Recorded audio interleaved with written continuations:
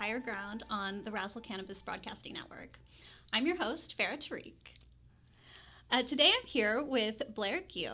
She's an attorney in the cannabis industry, and I'm really excited to talk about local compliance and licensing issues today. But first, we're going to hear from our sponsor. Since 2008, California Lightworks has been guided by a vision focused on the research, design, development, and manufacturing of state-of-the-art commercial LED grow lights and automation equipment for greenhouse and indoor horticulture. By applying the latest advances in high-efficiency, solid-state lighting and controls technology, their team provides worldwide growers new grow lights that deliver clear benefits at a competitive price. Backed by their solid reputation for standing behind their products, California Lightworks also offers industry-leading warranties on all their commercial grow lights. To learn more about California Lightworks, go to californialightworks.com, and to view their current investment opportunity, please go to the investment marketplace at razzle.com. Hi, welcome back. We're here today on the Higher Ground with Blair, and we're going to talk about local and state licensing issues and a couple other exciting topics. So I'm excited to have her here today. Blair, thank you so much for coming into the studio. Yeah, thank you so much for having me. Why don't you go ahead and introduce yourself a little bit, give us your background, and what kind of work you've been doing. So like you said, my name's Blair. I currently work at Rogoway Law Group, which is a law firm that focuses on cannabis business. We have a compliance team, which I'm on. I focus on cannabis compliance kind of on local levels and state levels, and really just helping our clients make sure that really how they're forming their businesses, how they're operating, and then also when they're, submitting applications or renewals, that everything is kind of being updated appropriately. And then also helping on the day-to-day. So we're not in-house counsel, we're outside counsel. So it's a little bit different than if you were in-house. But the good thing about us is that we have, multiple teams at the office. So I'm on the compliance team, but we also have corporate counsel. We do litigation for cannabis operators. IP work, and kind of a full service firm for that. So it's a pretty exciting place to be. Yeah, there's certainly a lot of varying legal needs within the cannabis industry, Yes. and I'm excited to see some firms stepping up and providing those services now. So I think we're going to get a chance to talk about that a little bit, get people a small sense of some of the things that they really need to be using advisors and attorneys for. Yes. So I think the main topic that I was really curious about is licensing. I know a lot of people come to attorneys initially to submit their license application to get involved in the cannabis industry. And of course, there's a whole lot of other stuff that comes after that. Yes. But I think starting at day one, there's various issues that people don't even know about. They think they want to get involved in a state, get a state license, and get it done in 2 weeks. Yeah. Right? Yes, that happens a lot.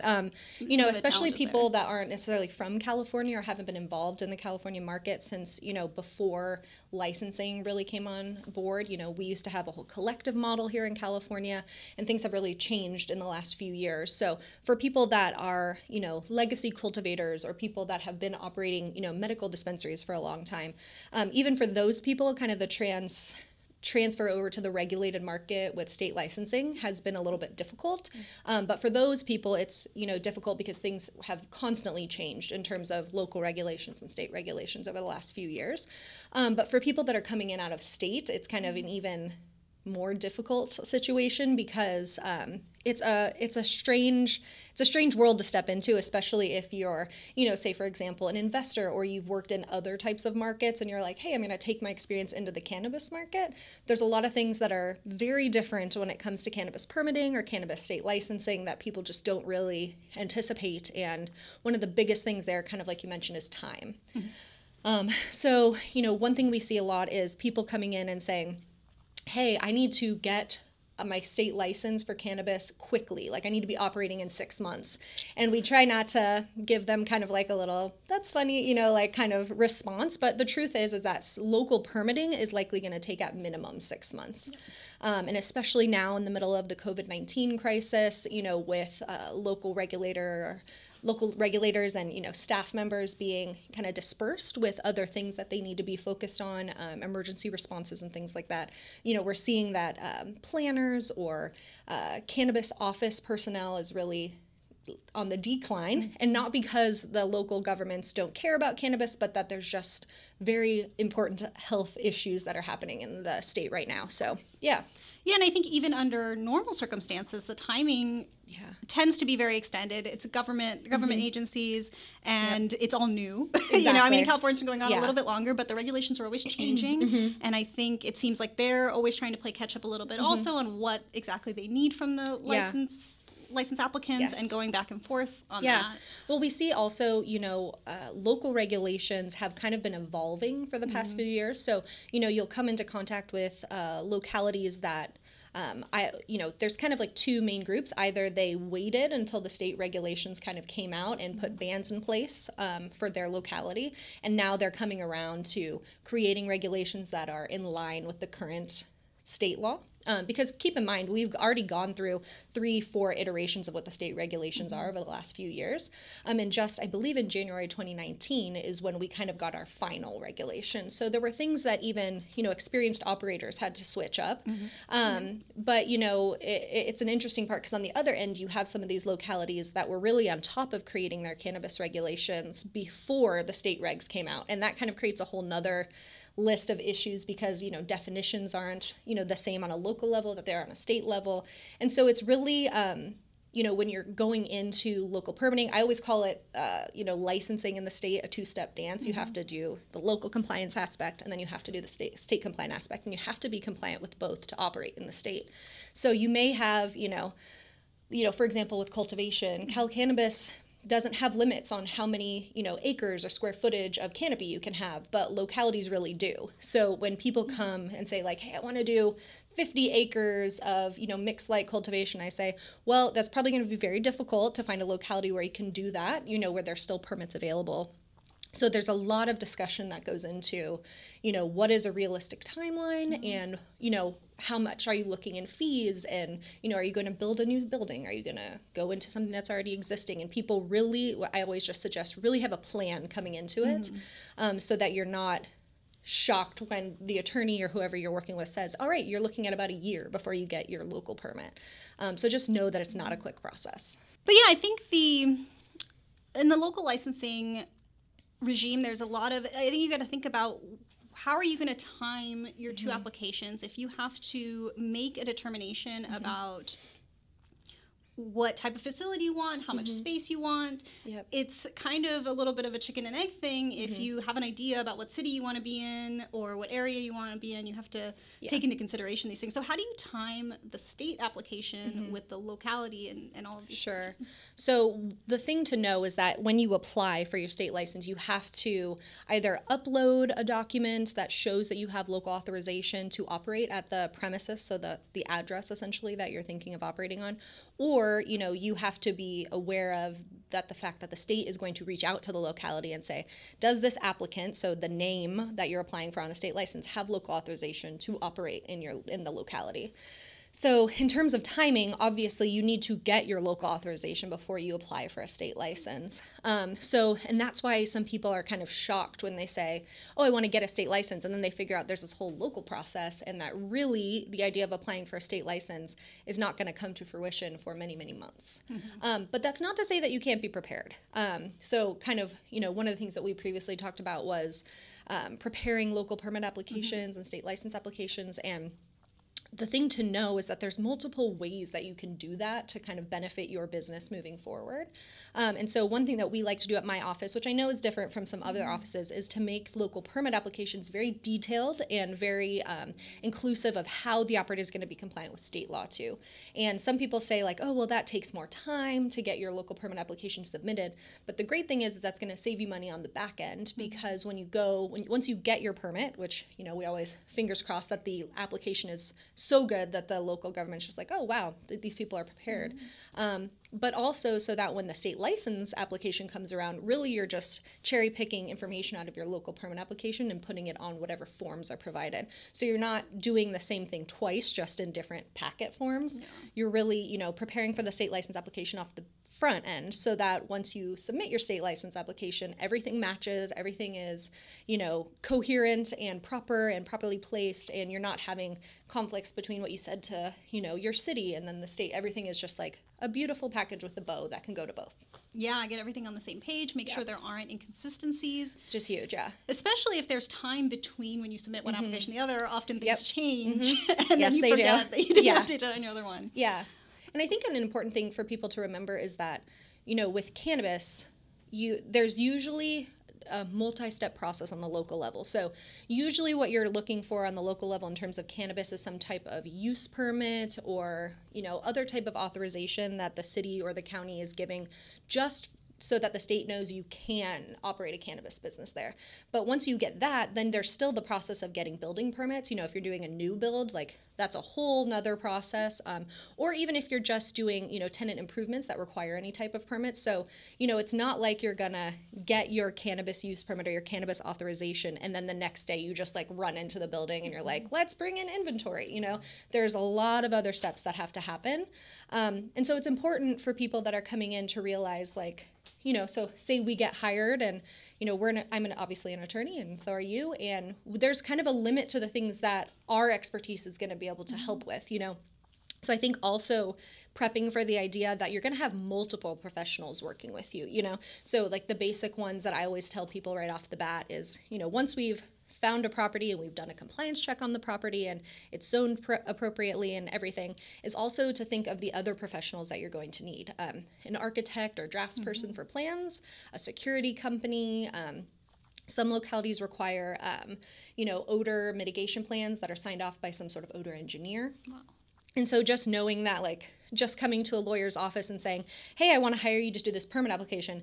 You don't want me writing your security plan because I know a lot from reading security plans and things like that. But if somebody's to ask me how does like a bullet camera work or, a dome camera and how many frames per second, I'm just reading it off a page. Like I don't personally know any of that information. So it's really important to have a team of professionals behind your application so that everything is kind of in working order and just like I said, like a pretty package that the local regulators can say, oh, wow, you've kind of already answered all of our questions. Now, is that something that you help advise about what kind of specialists people need and how to, because there's so much, there's so many moving pieces. I'm sure people are overwhelmed. Very overwhelmed. And at least they have a sense that they need an attorney. Yes, which is good, which is very good. There's certain kinds of advisors out there that you got to be careful about. Yeah, we always suggest, architect or draftsperson because you don't necessarily, there are certain situations where you're going to need an architect. So if you're doing a new build or if there's like significant renovations that you're doing to an existing building. But, it can't hurt to have an architect who knows what they're talking about in case you do need to make those modifications. But we always tell people, get somebody who has worked in the cannabis industry before. And that's not to say, architects doing, all sorts of projects aren't qualified to draft plans and things like that, but there's a lot of things that go into it that, somebody that hasn't worked with cannabis, and especially on the state licensing side with how your premises have to be split up and how, you can't have to walk through one premises to get to the other in certain situations, that the client can really be benefited from having somebody that doesn't have to always come to the attorney and say, hey, does this look right? Because the goal is to get your local permit application submitted, get your state license application submitted, and still not have spent all of the money that you have for your company, because then you're starting at a deficit of money, which is kind of a killer for small businesses. And so, we always suggest, if people come in and say, hey, I already have these people that I want to work with, we're joining the team. So, but it's also our job as attorneys to say, hey, I'm seeing this from your other expert, maybe it's a security company, maybe it's an odor engineer, and it looks off from what I've seen from other people in the industry. So let's take a step back and look at what they're doing and maybe ask why they're doing it. Yeah, and I think there's a lot of really important traps that could be triggered, different decisions you want to make about the technicalities around definitions of an outdoor grow or other things that you need an attorney and other experts to weigh in. Yeah, and I think one of the really big things for people to know is that when, the compliance side is obviously extremely important, but you can trigger a lot of compliance issues from not having the right team working with you. So, what we do at my office is when people come in, one of the first things that we do is ask, do you have a company set up for this project already? And a lot of times people don't. They don't know that they, should probably not use the LLC that also owns their, like tax business or something like that to do this. We want to separate those out. And then also having members of our corporate team just say, let's take a look at your formation documents. Like, did you get these, from an online company that doesn't really know what your business is going to be doing? Do we need to tweak it? Do we need to add in protections? And what we find a lot of the times too is for people that aren't super business savvy, they want to get into cannabis, and maybe they're the cannabis expert, but they don't have experience running companies. Just making sure like really simple things have occurred, that if you are starting a corporation, that you've actually like bought and own your shares of the company before you start bringing in investors and diluting yourself and things like that. So really making sure that your core corporate structure and your management team is really solid. And part of that is having somebody on your team that knows regulatory compliance. So whether you hire an in-house attorney or you have like a compliance specialist, at least somebody on your team that knows what you're looking to do. So if you're a cultivator, looking at the Cal Cannabis regulations, figuring out, this person doesn't have to be a lawyer. So it's not somebody who has to spend hours and hours like we have, like, stressing over like, oh, is it and or is this, what does this comma mean? Like that gets a little crazy for us, but just knowing that somebody has enough information about what you should and should not be doing to raise a red flag to say, okay, this is our idea. We need to stop and run this by a professional in regulatory compliance. Because, as outside counsel, what we see a lot is people coming to us and they say, hey, I did this, and now I have this letter from, the Bureau of Cannabis Control or Cal Cannabis or my local government code enforcement. And when we get brought in at that point, it's cleanup, instead of, making sure things are going right from the get-go and being more preventative. And what operators should know is that the local government has a lot of control over all the control really, about what you're supposed to be doing at your premises, land use, all of those things. So if there are issues on the local level, that's likely going to permeate up to the state level. And so you just want to be really clear about who you're trusting with regulatory compliance stuff, and just knowing that it's better at least to ask your attorney for advice first before just saying, you know what, screw it, we're just going to see what happens, because what happens is you can lose your license. Right. And so, although we haven't seen much of that yet, we've seen a lot of enforcement from the Bureau of Cannabis Control and other agencies for unlicensed operations, but I can imagine that, we're going to start seeing people who are really getting, kind of reprimanded for things that aren't being done correctly. Medicus LP was created after their team discovered that very few avenues existed for investment in professionally managed public equity funds. As a result, they created a long-biased limited partnership, Medicus, for accredited individuals and organizations that will invest in public exchange-traded companies in the cannabis space. Investor net asset values are calculated on a monthly basis by their administrator, Klein Fund Services, and audited annually by Spicer Jeffries. This provides full transparency for investors. Their prime broker is BTIG and custodian is Pershing. Medicus started investing in January 2020. To learn more about Medicus, please visit their website at medicuslp.com.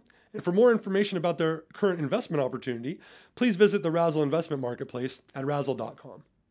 Well, what I'm hearing is that it's really important to be proactive about building the right team internally at your company. And, there's resources like attorneys like you that people are going to contact for specific issues, if it's licensing, if they have questions, or when a compliance issue has come up, like you said, if they've gotten a notice.